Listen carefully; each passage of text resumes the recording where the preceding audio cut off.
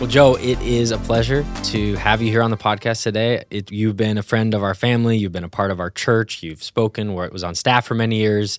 And now we're here sitting down. It's kind of surreal. Yes, it is. It's so good to see you, Logan. Thanks for having me. From babysitting me as a baby to having this conversation today. It's been a long time. It really has. It's good to be here. A few things have happened in your life since then. Yeah. We've chatted, and again, you've been around. You've been in our life. There's probably 24 topics that we could discuss that would be worthwhile on the podcast today that I think people would get a lot out of, from forgiveness, reconciliation, to so many stories of your family. And you recently just published a book, and it's kind of a true crime story of your life and a biography-esque, and there's so many different stories. From the cover of it is your father-in-law, and it was the night before your wedding or the night of your wedding that he was shot? Yeah, it was. Well, it was the morning after. So we got married on a Saturday night, October 26, 1996. My father-in-law officiated the wedding along with your father, Pastor Rob Ketterly, and they co-officiated. And the next morning, we received a phone call that my father-in-law had been shot early that morning. And so that was how our marriage started. Day one. And that is chapter 1 of the book, and then it just goes off from there. Like, that barely cracked the top 5 of crazy things that have happened to us, to tell you a little bit about that. And so, yeah, it's been quite the journey. You spoke at River Valley last year, and it was so well received. And obviously, that's part of the ministry that you do. You go out and speak. And again, that's just one of the chapters. Like, knowing your story, like I wish we had 6 hours to just dive through the whole thing. But maybe their 6 hours can be reading the book, right? Right. But one of the topics that we had discussed was you have a story really that of adoption is a key part of your family, right? And you've adopted multiple children, and amazing testimony of that. In your third adoption, there was some things that were unexpected that led to an uncovering of some past spiritual kind of unsurfacing of things, and led you down understanding the spiritual realm in maybe a way that you hadn't before, or it wasn't as personal to you. And you'd been a pastor and you dealt with these things. And so I don't want to put words in your mouth, but can you maybe, for people who clicked on this or they see the title of this conversation, can you maybe take us to that? Again, this is several chapters into the book. There's so many other things we could discuss, but for the sake of this conversation today, there's a lot of questions around demonic possession, and can believers be possessed by a demon if they've accepted Jesus into their life, if they're filled with the Holy Spirit? Is that possible? So many things that we can discuss today that I hope we get to. But talk about your family and how this was made personal for you. Yeah, so adoption has been a huge part of our family. We went through 3 miscarriages, and then we're led to adopt. And so we adopted our first child, our baby girl, Jojo, who's now 20, which is hard to believe. And then right after that, a year later, we adopted our son, Joey Jr., who's now 19. And then right after that, we found out we were pregnant. And our third child, who's our biological child, Jada, who is now 18. So we had those 3. It was like having triplets, where our family's thriving, we're growing, we're in ministry. But then it was several years later, when those 3 were quite a bit older, that we really felt a call to adopt again.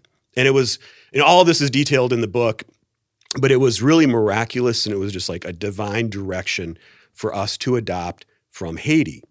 And it was a friend of ours who we knew from ministry who had contacted us on Facebook, said, I'm working at an orphanage right now. And she didn't know that we were looking at adopting. My daughter Jada was praying for twin baby boys for us to adopt. Wow. And so this friend of ours out of nowhere contacts us and says, there's these twin baby boys at this orphanage in Haiti that I'm working at. And for some reason, every time I hold them, I feel like they're supposed to be yours, like the Andersons. And so I'm like, okay, what? You knew that? That's as clear as it gets. Like right there, it's a done deal.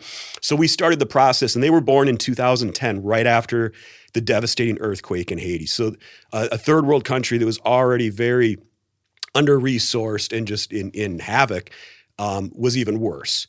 And so these twin baby boys were born. The story we had was that the mother, there's lots of trauma with the birth and everything, that right after the birth, she, in their language said she went crazy, was throwing rocks at them, saying she was going to kill the boys. She ran off. the babies were going to starve to death. And even the grandmother tried to feed them, like herself, like to breastfeed them. And obviously that didn't work. So he took a truck ride to the orphanage and said, they're going to die if I don't give them up. So that was the start of their lives. We went through the process, and it was very long because of the red tape and even things after the earthquake. It took extremely long. It took almost 3 years before we were able to get them, which was extremely painful, and especially those first 3 years. How long did it take with JoJo and Joey Jr.? Well, that was the thing, is that with JoJo, we set a record for an interstate adoptions. That was less than 6 weeks from when we went to an orientation to when we picked her up. And then with Joey, we broke our own record where that took only 3 weeks. It was just crazy. So we're thinking like, we've got the golden ticket. This is going to happen super fast. And then it took almost 3 years. And so we brought them home. We knew there would be some issues because they've been in an orphanage. In fact, they're with about 30 or 40 other kids. They don't even know that they're brothers, because why would they? They have no concept of family or siblings. So we could have really picked any two kids to say that was a sibling group. So they come home. They're fraternal twins. They're not identical. Very different personalities. And the first 6 months that we had them home, and this was we brought them home August of 2013. And we actually were at General Council in Orlando, flew down to Haiti to get them, brought them back to Orlando. That was just the way the timing worked. And we get them home, and the first 6 months were like a honeymoon period. And they were very well behaved, very disciplined from being in an orphanage. We're like, man, I wish our other kids were this well behaved. Sure. But then at that 6 month point, we named them Jimmy and Johnny. So like James and John, Sons of Thunder. And it was a dream of mine to have twin boys, just for them wrestling and playing sports and just all the fun and excitement that went along with that. So it was like a huge answer to prayer and such a blast. But at that 6 month point, Jen, she's homeschooling all 5 kids. She started telling me things that were going on, particularly with Jimmy. And I'm thinking, okay, you're just overwhelmed. You're stressed out. It's 5 kids. We've added a lot to the family. But she's like, no, there's something wrong. And over months, this is building. I'm like, what's going on? Is my wife cracking up? Or what? I'm really thinking that because I'm not seeing it. Jimmy had a very gregarious, charismatic personality. He was like fun. He was into sports. I could take him anywhere. He was the life of the party. He was like a little politician. He'd walk up and down the sideline of a football game and like go up to adults and like, hey, what's your name? He'd look him in the eye and shake their hands. And this kid's going to be president of the United States. And he's very gifted. And as those months went by, leading up to kind of the 1 year anniversary, she was really adamant that something was wrong. She's like, no, something's going dark with him. And like, he will like go like dark in the eyes, and he'll get mad and he'll get angry. And, every night we're reading the Bible, we're praying. So I'm like, what are you talking about? That can't be the case. She's even referring to like something demonic going on in him. And I'm like, there's no way. It's impossible. You're like, I'm a pastor. Right, I'm a pastor. We're Christian. Like, we have Christian drywall. We're home. We pray here. We go to church every week. They've been dedicated. And so it's like, how can this be? He can quote scripture like as good as any little kid could possibly. And I go away for a missions trip. I go to Cambodia, which is a really long travel period to get there. And the first night that I was gone, after that, I get an email as soon as I was able to get to the hotel. And it's my wife, and Jen sends me this long email saying that the first night that I was gone, they woke up the next morning, and she started to go through the house and find TVs scratched up, computers broken. Almost every electrical cord in our house was cut. About 20 pairs of shoes were cut up with scissors. Ammunition was pulled out of our basement, like workshop. My older son's drum set was just shredded to pieces. A circular saw blade was taken out and like cut up our thousands of dollars worth of damage. My older son, Joey, who was he was probably like 10 or 11 at the time, he had a chunk of hair cut out of his head.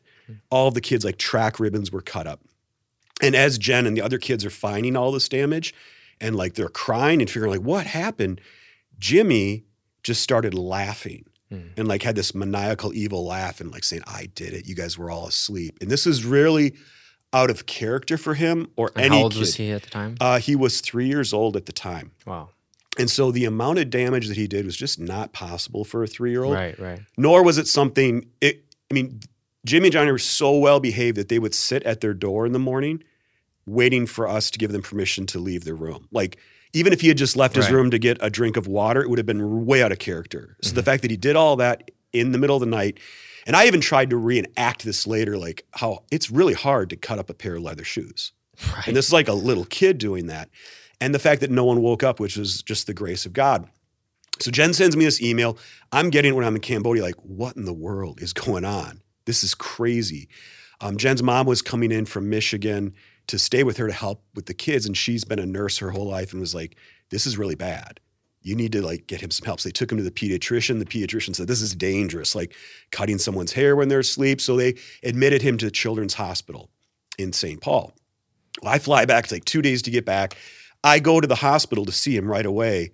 And I almost got arrested, actually, because when I went there, they had a long line. They want to check in and give you the badge and the sticker. And I was trying to cut to the front of the line. And the guy's like, you're going to have to wait. And I just went back and I just darted for a door. And they called like a code red or purple or whatever was on me. And the security came to the room. I'm like, listen, my son is like admitted to the hospital and a nurse had to vouch for me. But I'm holding him thinking, what's wrong with him? What's going on? And I'm heartbroken for him, for my family. And also just realizing something is, I'm feeling in my gut and even my spirit, like something's really wrong, but I didn't believe it. It took a lot of work to get him additional help from Children's Hospital. Normally, they'll only take kids into a psychiatric wing when they're 6 years old. But I called the Mayo Clinic. And I'm like really tenacious when it comes to like my family and kids. I'm like, you got to get him. He's smart. He's not your typical 3-year-old. And they made an exception. They said, okay, we can take him to the Mayo Clinic psychiatric ward for kids. And they made a big exception. So they took him by ambulance from St. Paul all the way down to Rochester. I go down there, I follow him, and we just made the decision, I'm going to stay at a hotel near the hospital, and Jen's going to be with the kids just so I could go visit him every day. So he's there for a week and a half. They diagnosed him with reactive attachment disorder, which the psychological diagnosis of that is the difference between attachment and bonding.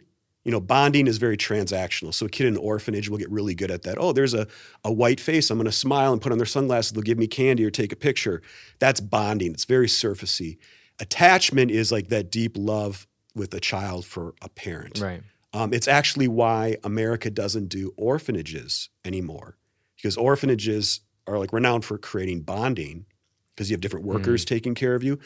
It's better to have foster care where there is attachment, where it's like the roots of a plant can grow deep, even though it's painful when they get pulled out to go to a new home, the heart can still go there. Sure.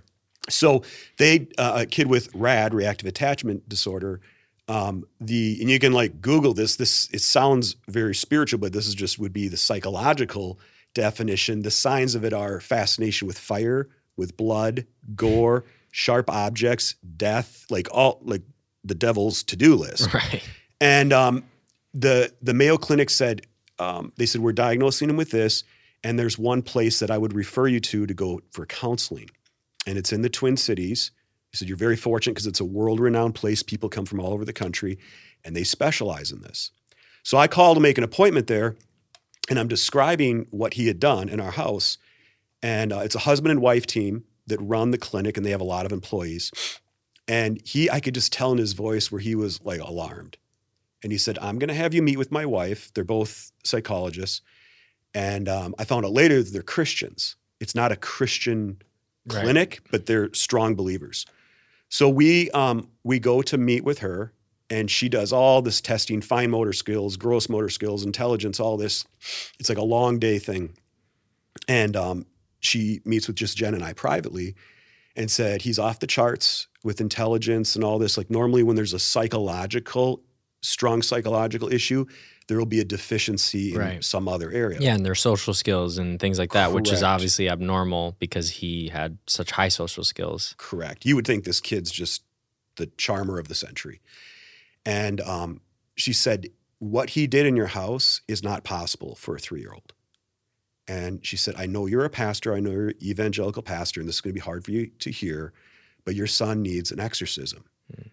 And I just was like, what? I mean, I was just like, shook my head. I'm like, what are you talking about? And I'm still spinning from coming back from Cambodia and being at the Mayo Clinic. And I just like retrace my steps. I'm like, I'm in Cambodia. My son does all this. I come back. We go to Children's Hospital. I take him to the Mayo Clinic, which is like the second best psychiatric place in the nation. They say the one place to go to is you. And you're telling me he needs an exorcism? And she's like, I know that's hard to hear. And she began to say that they had done a lot of work in Costa Rica and the Caribbean and dealing with different orphanages. And she goes, I don't know why this is the case, but kids with reactive attachment disorder a lot of times become more aware of their abandonment. And when they have a higher IQ, that hole will be filled by a demonic force. And she said, I don't know why this is, but I can almost guarantee you that he was visited by an imaginary friend in the orphanage that was a dark figure with red eyes that befriended him. And I'm like, are you like... So what's your theology at this point? I mean, like exorcisms, I mean, in our denomination, right, that's not a common practice, right? I would say most people they're not well-versed in this. Probably people listening, maybe they've seen it on TV, maybe they've heard about it in maybe a horror story, but that's not really a recommendation that people just immediately go, oh, maybe your child needs that. So you're probably shocked at this point. Yeah, and I'm a very skeptical person by nature. Like if just being raised in the church, didn't see a lot of, the extracurricular type things and the supernatural, where it was a real balanced approach to things like, well, serve Jesus and we don't need to do all the hoopla with all of this and follow him. Obviously an awareness that can happen. And I would say kind of a curiosity that I had. I was never into horror movies or anything, but I'd always be like, how does that work? Like, what if I did have to like deal with someone that was full-blown manifesting? I never had to deal with that, and really none of my friends in ministry had either. And so it was like I was curious about it. It was something I would have liked to learn more about, but I didn't have much experience with it. Mm-hmm. In fact, I was more of the type as a pastor, if like someone at the church comes to me and says, I had a dream last night that an eagle flew into my clothesline, and that means the president is, and I'd be like, okay, I don't know. Let's pray about this. Cuckoo. Let's not jump. Yeah. I was more of that guy. And so as I'm hearing this, and at the same time, I'm like feeling it almost like as an attack on me. Like, how could my son be possessed? Right. Like, what are you saying about me and my parenting as a pastor? And that can't take place in my home. And I would say the rudimentary feeling that I had with spiritual warfare was you just say, well, be gone in Jesus' name, and then it can't be there. That's it. Yeah. It's said and it's done. And I found out quickly that's not the case. And so after she said that and about the red eyes, we go and get him out of the waiting room and we get in the car. And I'm like really good with parenting to my kids and not leading them into, if I want to ask them questions, to not lead them to an answer. And so Jen and I are in the front seat of our minivan. He's in the back seat. And I say, hey, Jimmy, I want to ask you a question. Let's talk about the friends we have. And let me just take a step back. When she did say that about the imaginary friend at the orphanage, it did kind of click something in me because he was the only chubby kid in the orphanage. We had to visit there a couple of times, and I was amazed. I'm like, this guy's like the alpha dog. Like, he is running this place. Sure. And he would like, I watched him like sneak under a fence and go into the room where they had Pedialyte and come out with a bottle of Pedialyte. He'd go up to the cooks and they'd hand him like a chicken wing. He knew how to work the system and get extra food from people. And so I'm like, okay, it was like he had a sixth sense. Yeah, right. And so there was something going on. So as we're sitting in the van, and I'm like, let's talk about our friends. And I'm listing off friends I have, list off friends that he has. I said, do you have any friends that I don't know about? I go, it's okay. And he's like, yeah. And I go, well, let's hear what they look like. Does your friend have light skin like dad? And he's like, no. I go, what does he look like? He's like, he's dark. I go, okay. And I go, I bet he's got blue eyes like I do. He's like, no. Does he have green eyes like mommy? No. Does he have brown eyes like you, Jimmy? He's like, no. And I'm like, well, what color eyes does he have? And he goes, red eyes. And I'm like, this is in the car. This is in the car. Like, we're in the parking lot. And I'm like, I don't know. Like, I freaked out. I mean, I'm just like, what in the world? It was like another confirmation.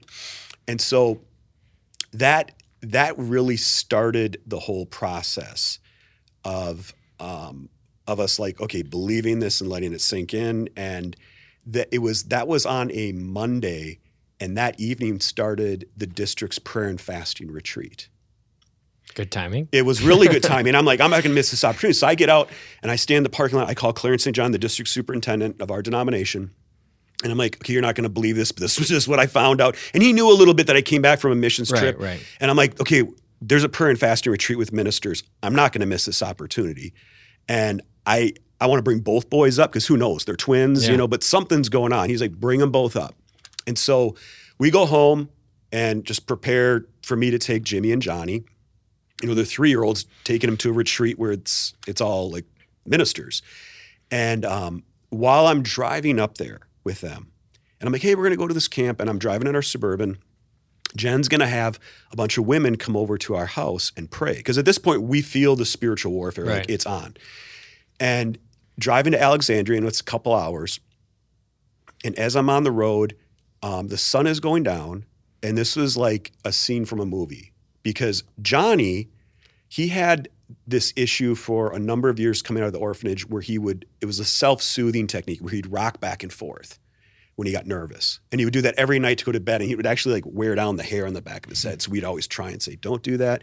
But it was also an indication of when he felt anxiety. And I'm driving along and the sun starts to go on, and I just get like the hair on my arm stand up in the back of my neck. And I'm like, I look and Johnny's just rocking back and forth like crazy. And I just felt this evil presence. And I look up in the rearview mirror, and Jimmy is in the seat behind me, and it's like his face was distorted, his eyes had gone black, and he's just glaring at the back of my head. And it's so hard to explain. It's one of those things like you have to be there. When you say eyes went black, what do you mean by that? It would be like brown eyes, but it was like they go dark. Like we would refer to him as like going dark. Like it just... Even the skin tone would kind of get a little ashy, and the muscles in the face, you could see it, you could feel it. It's almost like, a manifestation of possession. Correct. 100%. And you could see it, and like, that's different. Like something's different in his face, in his eyes. He's not there. And I quickly like turned around, and he went right back to smiling, like being Jimmy. And then I'd go back and look in the rearview mirror, and it'd be back to that glare at the back of my neck. So I'm freaking out. I'm driving. Oh, my gosh. Okay? And Johnny's rocking back and forth, like nervous. So I start playing worship music, and I'm playing it on my phone. And I'm like holding it back there so he has to. And he's starting to ask, like, where are we going? And he's getting really agitated. Why are we going to camp? Who's going to be there? And it was like, the demon in him or around him is on to what's going on. Right. And I'm like, we're just going to go see some friends, And I'm feeling so anxious now that I'm like, a deer's going to jump through the windshield. The odds of us getting there, I'm thinking like are 1 in 100. I felt that way. Jen calls me and she's like, Joe, I don't know what just happened, but my mom was the first to show up. And she's like, the power in the front of her house just went out. Mm-hmm. And it's not a fuse and we can't figure it out, but it's like our front porches and it's just dark. Like no one really, I have to stand outside and let them know. And she's like, I just feel like the spiritual opposition right now. So I'm like, well, just keep praying. I'm telling her. So I'm playing worship music and I'm holding the phone back and I'm playing Hillsong United, Jesus Blood, where it just like over and over again says, Jesus Blood never fails me. And I'm holding that back and I'm like, sing it with me. And he was going, Jesus blood always fails me. And I'm like, no, his blood never fails me. It was wackadoodle. It was crazy. And so I am praying the Spirit. I'm praying. Never had an experience like this.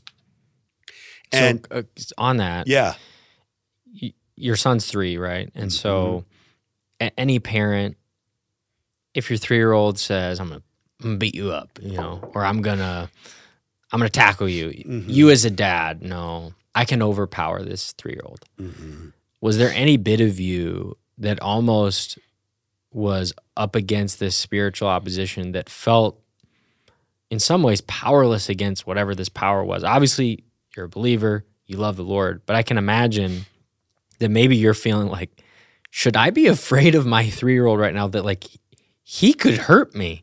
Which again seems crazy for a 3-year-old, but did your safety come to mind? Aside you're driving the car. I was terrified. Yeah, it especially, and that was over the times. Like one of the things that I noticed as a difference, over the next couple of years that we went through this, is that was when he was manifesting and he would like come after me or come towards us and be aggressive, he would stare, just dead eyes, eye contact. And it was like someone who was, 6'5", 250 pounds, who just got out of prison, who didn't care, staring you in the eyes, just no fear. Mm-hmm. And, I know enough about kids that when a kid is having a temper tantrum, they won't look you in the eye. And when they're mad, they'll kind of like stomp around and like look and do all that. And so that was such a huge difference. And that was what was so freaky, is that just that initial, and the way I would describe it is when those outbursts would happen, it was always like an initial shock. Like you'd spiritually feel it, like, whoa, in your flesh. Like your flesh would be like react to it, because usually it'd be like yelling or something that was way louder than the decibels that were coming out. It was like a spiritual shock. But you felt in your flesh, but which was quickly followed later by like a spiritual confidence and just like righteous indignation and calling it down. But this being my first experience in the car going to camp, it was terrifying. It was terrifying. And as soon as we pulled onto the campground, it was like bringing a car to a mechanic that's making a noise and then just stopped making the noise. Like he just went back to being Jimmy. Mm-hmm. And we did hours of prayer that night. And one side story that I think is important to share that's in the book is your dad and I were at odds with each other for a couple of years. Mm-hmm. We hadn't talked. Yeah, I remember that. And I go to the prayer and fasting retreat, to bring my boys there. And, I joke about in the book, I said the only thing that's more combustive than two MMA fighters running into each other before a fight would be two pastors who are at odds running into each other at a prayer event. Right. And so I'm not even thinking about this, but actually earlier when we first left the counselor's place, when you encounter evil, much like encountering God, it makes you question everything in your life that's not right. Right. Like when you get really close to God and you're just like, God, I want to be pure. I want to be holy as you are holy. When you really encounter that there's evil, you have that same reaction, like, God, whatever is wrong in my life. And when we left the counselor that day, both Jen and I looked at each other like, we got to make things right with Ketterling. It's like, this is just wrong. Like it's so stupid. Like, and so that was like on my to-do list. I get to Lake Geneva for the prayer and fasting retreat. And I put the boys on the back pew, had a friend watch them. I walk into the restroom, I come out, and I knew your dad's schedule for just working with him for years, and he normally could never go to the prayer and fasting retreat. Mm-hmm. But he felt like God had told him to go this particular year. And so he's up there. I come out of the bathroom. He's walking into the bathroom. We run into each other, like literally face to face, and just look at each other. And I started crying immediately. I go, you're not going to believe this, but this is why I'm up here right now. And I got to tell you, I am so sorry. And I want your forgiveness. I forgive you. Everything is just so stupid. And I love you. I need you in my life. You're my pastor, you're my friend. I need you. And he, to his credit, with me dumping all that on him, it was a God moment. Mm-hmm. And it was such a spiritual, holy moment that we both just started bawling. And like God just broke everything there. We hugged, we prayed, and it was like, okay, we'll meet again to talk. Mm-hmm. And so that was such a cool, redeeming point, which I don't want all these spooky stories for it to get lost, that God always redeems. He always takes what was meant for evil and turns and uses it for good. Right. So that was what changed everything in our relationship. It's awesome. And so I meet with the people that had been pulled aside to pray who had some experience. We prayed for hours, and it was like Jimmy wouldn't, it was very clear right away that Johnny was like your typical 3-year-old, like, hey guys, act. And they're like, okay, he can leave the room. But Jimmy just sat there and could answer every question and quote scripture. And we were praying, but yet everyone felt like something's not right. Right. But it wasn't manifesting. Hours go by, finally ends. I'm frustrated leaving because it's like, I've seen him manifest and he didn't do it there.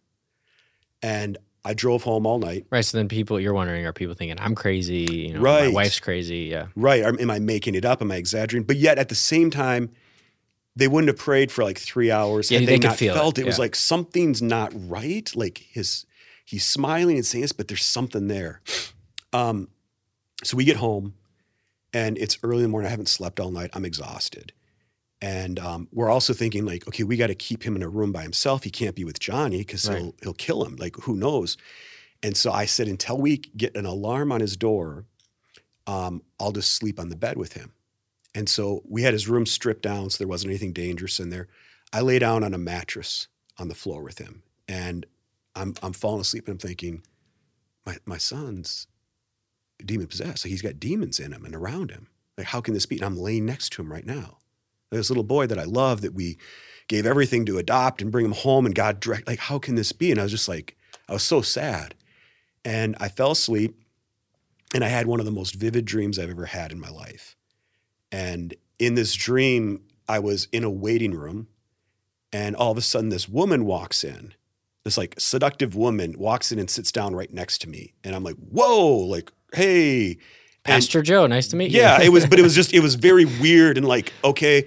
And in my dream, I'm like, hey, no, thank you, whoa. And then she just looks at me and is like, oh, that's how it's going to be. And then disappears, okay? And then all of a sudden I'm aware of like being really freaked out and scared. And so I go to leave the room, and I'm in this hallway, and I look down. This is still in your dream. It's still my dream, yeah. Just verifying. Yep. I'm dreaming. I'm in the hallway in the dream, and I look down, and it's that woman, and now she turns and is running at me, and her face is like a witch, like a demon. She's chasing me, and as I'm running away from her, I'm like feeling my heart beat slower and slower, feeling it beat, hearing it beat in my ears, like I'm about to pass out. And I'm gasping for breath in my dream. Well, I wake up, and as I wake up, I feel my heart beating in my ears, like going boom, boom, boom, boom. And I feel like I'm going to pass out. And I wake up. As I wake up, Jimmy is face down on the bed, sound asleep, but his hand is backhanding me, pinching off my carotid artery, like a monkey grip, just squeezing me. And I had to peel his hand off. It was like it was independently working. His body's completely relaxed to sleep. I peel off like, ugh, just to get the relief. And I'm like, what in the world is going on right now? This is insane. And that was the beginning of that journey. Right. I mean, there's obviously a lot of stories, and I want to make sure we have time to get to some of what you've learned throughout this process. And so again, I guess I don't know where the next direction would be, but as you've started to uncover what you've learned in this process, there's a lot of people who are saying, well, we need to pray for ourselves to not have demons like that, right? That there's a growing movement of like, pray for your demons, get rid of your demons, all of that stuff, obviously kind of balancing your story in that, and obviously sharing some updates on that. But what would you say to all those listening? Because again, those stories are crazy, and for some they're exciting, like, oh, that's the spiritual realm. For others, they make them nervous. But for you today, what are some of the things you've learned about this that we should be aware of today that, again, we're not typically aware of in the United States? It's not a common problem, whereas maybe in Haiti or in the Caribbean or in India or other parts of this, it's more common. And of course, interweave some of the story in there as well. Yeah, and so I don't want to be remiss to kind of complete the story with Jimmy, because we went through, and in my book I detail unnumbers, like 2 chapters worth of stories that are very crazy, sensational, not for just that purpose, but to really truthfully say what this was like, that demons are real and that evil is real, and that we need to be aware of that, even if you're not going to maybe encounter something that's so rare like what we went through. But it came down to, I mean, we did every deliverance ministry you could possibly think of. We were even referred to the one Catholic priest that was a charismatic Catholic priest, the only one that was authorized to do the rite of exorcism in the area. Super secretive to go there. And here I am, an Assemblies of God evangelical pastor. I'm like, not in a million years did I think I would be doing this. But you're desperate, and it's also, it was like kind of an honor that we got referred. Like our psychologist said, I don't even have his number. I know someone who knows someone. I have to write a letter because they won't just take anyone. Like a psychologist has to like vouch, like this is spiritual. And we go there, and there were 6 men, the priest, his assistant, who was the most sweet, tuned-in, Holy Spirit woman I've ever met in my life, who would write things down that God was sharing with her. Super humble, super sweet. The psychologist was there, and a nurse. So like this whole team of people with a padded therapy table that Jimmy would climb up on and lay down. They'd put a sheet over him to like hold him down. The priest did his thing the first time we were there. And again, I'm like, what am I doing? This is insane. And I couldn't like give the names or the location or anything. He didn't manifest. But then afterwards, they're like, hey, Dad, can we talk to you? It was in a parsonage. Can we talk to you in the kitchen? So it was the priest and his assistant. And I'm thinking they're going to tell me it's nothing. Right. I was like thinking for sure. We get back there and the lady puts her hand on my shoulder. She goes, I'm so sorry. And the priest says, it's really bad.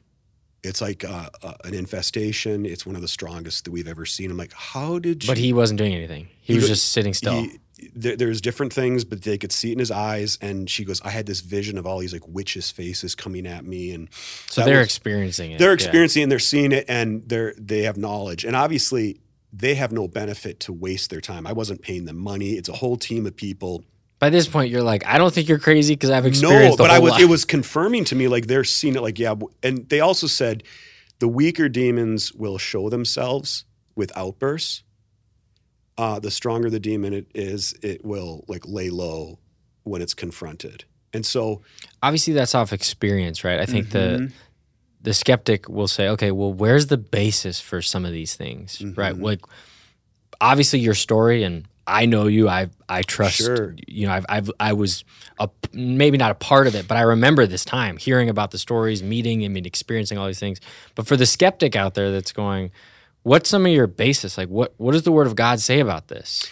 Well, yeah, I think that one of the things that is kind of like a hallmark of what I say to people in ministry is trust the devil to be the devil. Like the devil exists and demons are real. And so we are seeing, we're beginning to see in America what other countries have seen. You don't have to look very far in our culture to see demons at work. Now, it doesn't always look like a third world country where someone's like raving mad because it doesn't have to. But you can see, you know, I don't need to list it off, but you can just think of what we've seen in the last 5 years in our culture that would have been unthinkable in the past that is now just common knowledge. It's just common to our culture. And you say, well, who's behind that? What's behind that? Even people who are atheists, okay, or agnostic will say like, and it's almost like there's demons at work. I mean, really, like it's pretty clear to see. So, and strangely, since we had this experience with our son, just even in the last 5 years, there's been such a move or an openness to deliverance, demonic activity. I think like in 2023, there are 5 movies about demonic possession. 6 if you want to count the Barbie movie. but 5. There's you were 5. ready for that one. Yeah, I was chambered. There are 5 movies on demonic possession and exorcisms. You know, and that's like never happened before. And I don't think that's just art trying to form culture. I think that's a reflection of what's going on in culture. There was a study that with 18 to 29-year-olds, that about 2/3 of them have left the church or left their religion they were raised in within 5 years. And that same group, so it was like 2/3 left the church, but almost an identical percentage that they've left the church, but they would believe in demonic possession. That there's like an openness and a knowledge and an experience with like, no, there's evil and there's things that have happened and I've seen some stuff and I've experienced some stuff. Right. So I think that there's that, that is just happening in our culture. And if you read the Bible, there's obviously demonic activity all throughout the Gospels. That was very common. We maybe haven't seen that. I hadn't. You know, my experience prior to this with my son, I wasn't like the demon guy in ministry, like it's behind a bush right there. And I haven't since then. Right. My eyes have been open to it, but that hasn't been like a hallmark of my ministry even moving forward. So I certainly am more sensitive to it and I see it in more things, but it's very, very real. It's very, very real in our world. When you think about the obvious manifestation that was in his life of, you know, the initial moment of the cutting up of things and things like that. I think you alluded to it a little bit, but the other parts of the spiritual realm that maybe are not as dramatic, but are still prevalent, that I think sometimes you think of the crazy grandma who over spiritualizes everything, that's, praying over the dirt devil vacuum, trying to cast out the demon from that. And then other times I think you can think of these manifestations, and everyone would say, I live somewhere in between there, right? But for the average person or church leader listening, or even pastor that hasn't dealt with this, what would you say? As you say, I'm not the demon guy that's coming to your church to be the exorcist, but I'm also not the person that's going to just wipe this away. This is now a part of your story. It's in your book. What's kind of your message to people as maybe they may experience more of this in the future, that they should be prepared for? Again, maybe not the same type of manifestations that you saw, but as a pastor, as somebody who is, again, we're on the front lines of trying to fight against darkness. What are some of your thoughts as you've talked to pastors and church leaders over the last several years? Yeah, I think first of all, personally, there's never been a time where it's more important that we make ourselves holy. Again, getting back to the trust the devil to be the devil, I think that toying around with sin, with darkness, with intoxicants, pornography, offense, leaving those things in our lives will lead to darkness. It doesn't necessarily mean it's going to be demonic possession, but it is opening the door. I mean, one of the things I learned is demons will only go where they have jurisdiction and have rights. And when we are toying with darkness, or just kind of winking at it, or saying it's not a big deal, I'm a modern Christian and I can handle that, it opens the door. It opens the door to your life. It opens the door to your family. Absolutely.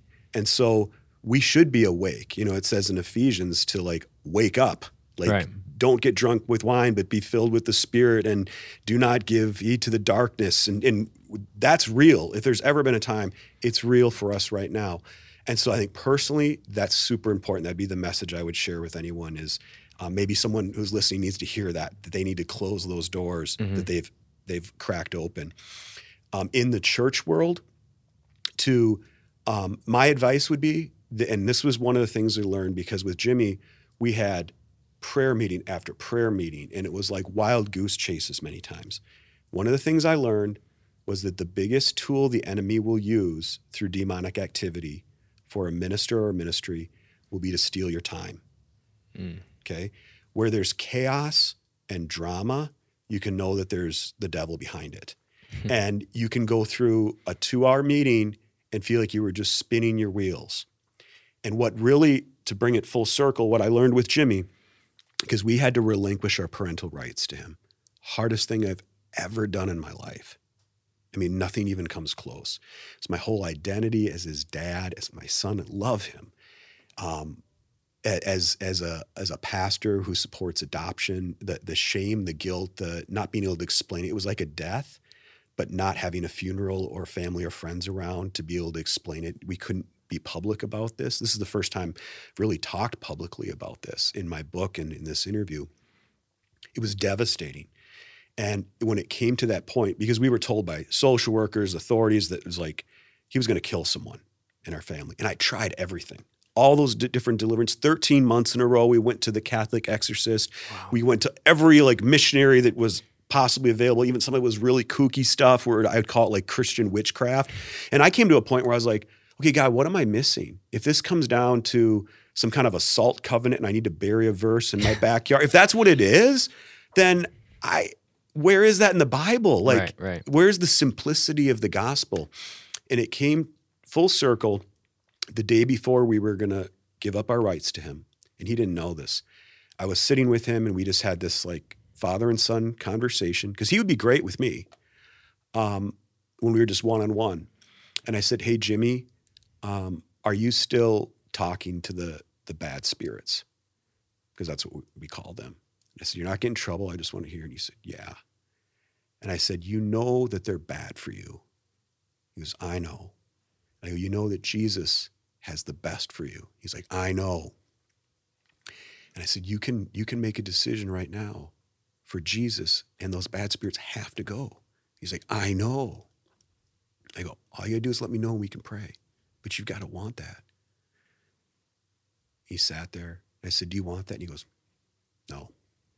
And as painful as it was to hear that from a 6-year-old at the time, it made perfect sense that much like a parent of an adult child who's not serving the Lord, who's praying like crazy for him, it still comes down to that individual's choice. And we weren't going to see freedom in his life unless he wanted that. We could maybe see freedom at a moment, but it's going to come right back. And it was like talking to like a drug addict saying, you know, you're going to lose your life. You know all this. Don't you want to be free? And they just go, no. And he made that decision then. And that was the only, because up until that point, I was seriously considering leaving the ministry. Because the saying, are you smoking what you're selling? I'm like, how can I stand and talk about victory and hope and I'm not even experiencing this in my own son's life? Right. And it came back full circle, the simplicity of the gospel that a child can understand and accept or reject is what makes Jesus so beautiful, is that it doesn't have to be this complicated thing. You don't have to do this song and dance and get into the Christian witchcraft or it's receiving Jesus, it's serving him. It's forsaking all others and following him. And so that's the message I try to share to other pastors. Don't overcomplicate it. Focus on Jesus.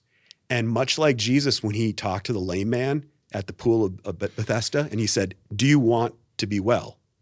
And you think, like, why would he ask that? I would challenge anyone in ministry, if you have someone that you've been meeting with, that you feel like you're spinning your wheels, ask them if they want to get well and tell them what that means. Because maybe even not intentionally, but they could be being used by the devil to soak up your time and your energy and to get you off track. And because I've had that with people I've counseled, and I've asked them, "Do you want to get well?" This is what, and I've had people look me in the face since then and say, "No." And I'm like, "Why don't I ask this all the time?" Like, people will be pretty honest, and I think that's one of the key ways that we have spiritual warfare as ministers is that the drama, the chaos, the time suck of just things that we're not getting anywhere and that could be spent on people who are desiring help. Ask people if they want to get well. Ask people if they want to follow Jesus and lead them to that. Don't get caught up in the trying to cast something out of someone who doesn't want that. That's one of the biggest keys that I've learned. That's so good. Thank you for being vulnerable in your story. And obviously I know you share it in your book, but sharing it, articulating it out loud and sharing it on video, I think is another level of, vulnerability. And so I appreciate that. One last thing as we wrap up here, for maybe those who have people in their church who are almost seeking this out. You mentioned the Christian witchcraft kind of as a joke on one hand, but on the other hand, there's some realities too. There's some spiritualization that is kind of, I would say, piggybacking off of this new appreciation or a fascination of the spiritual realm. As you talk about, a lot of people are rejecting God, but they're open to the spiritual realm. There's almost this openness of Christians that say, well, let's see what's kind of under that rock, or let's see what's under that. What would be your kind of last word to people who maybe they're not the people who are listening to this podcast, but there's people in their churches that are kind of trying to turn over these stones and almost seek out this spiritual manifestation that they maybe think is a way for them to get closer to God because they haven't felt the power and they haven't felt the hair stand up on the back of their neck. Does that make sense? Right. And I think that, one of the things that's so attractive about it is like, oh, I have this problem or I have this struggle in my life. I can just pray the demon away and then I'm completely delivered and healed. Depression or anxiety. Right. And there is, they're not mutually exclusive. Like there is something to that for sure. But if you're not going to be filled up with the power of God, if you're going to be filled up with the Holy Spirit, filled up with the Word, that's going to come right back. Whatever it is, because you're just an empty vessel then. And I think that one of the biggest things is if somebody is going down that road of like deliverance and there's any sense of pride coming from that person, if they're like, their Twitter handle is like Demon Slayer 2000, just run the other way. If someone's making that their identity, that they have the authority on that, because this is so common that someone who's really into deliverance, a lot of times they're not under the authority of a pastor. Right. They bounce from church to church. Their marriage is a little sketchy. They kind of like present themselves like they've got the special secret key. Right. And that's a deception. That's wrong. It's pride. It's arrogance. It's exactly what a demon would want you to do. Right. Where there's humility, there's reverence, saying that Jesus is the one that's going to give us freedom. Jesus is the one that gives us deliverance. The more humble someone is, the more credibility I would give them and there should never be a rush or a panic to do these things. We can be calm. We don't let the demons make an outburst, or it's focusing on the individual and them making a decision to follow Jesus and then helping them with that, praying for them, fasting. Those are all the keys. Yeah. And anything that's dramatic with it, I would just run the other way. Yeah.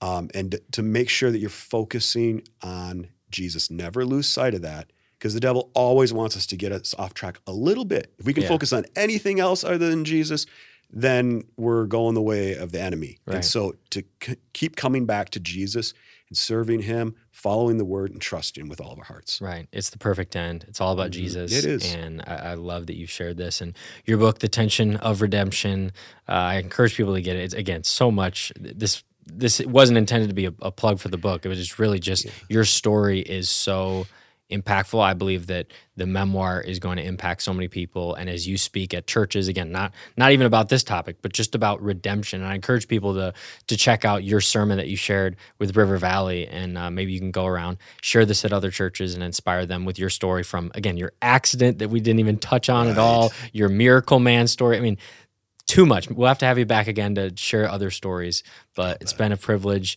Thank you from babysitting me to on the podcast. We made it through. You survived. So I survived. Yeah. And I get to share one last thing, that Galatians 3:13 has just been such a key verse for me and my family through all this. And as Christ Jesus redeemed us from the curse by becoming a curse for us, that Jesus provided the victory. And that verse upsets demons. It upsets all of hell, because that summarizes what their enemy's trying to do to us, and that Jesus became a curse so that we could be set free from the curse and have victory in him.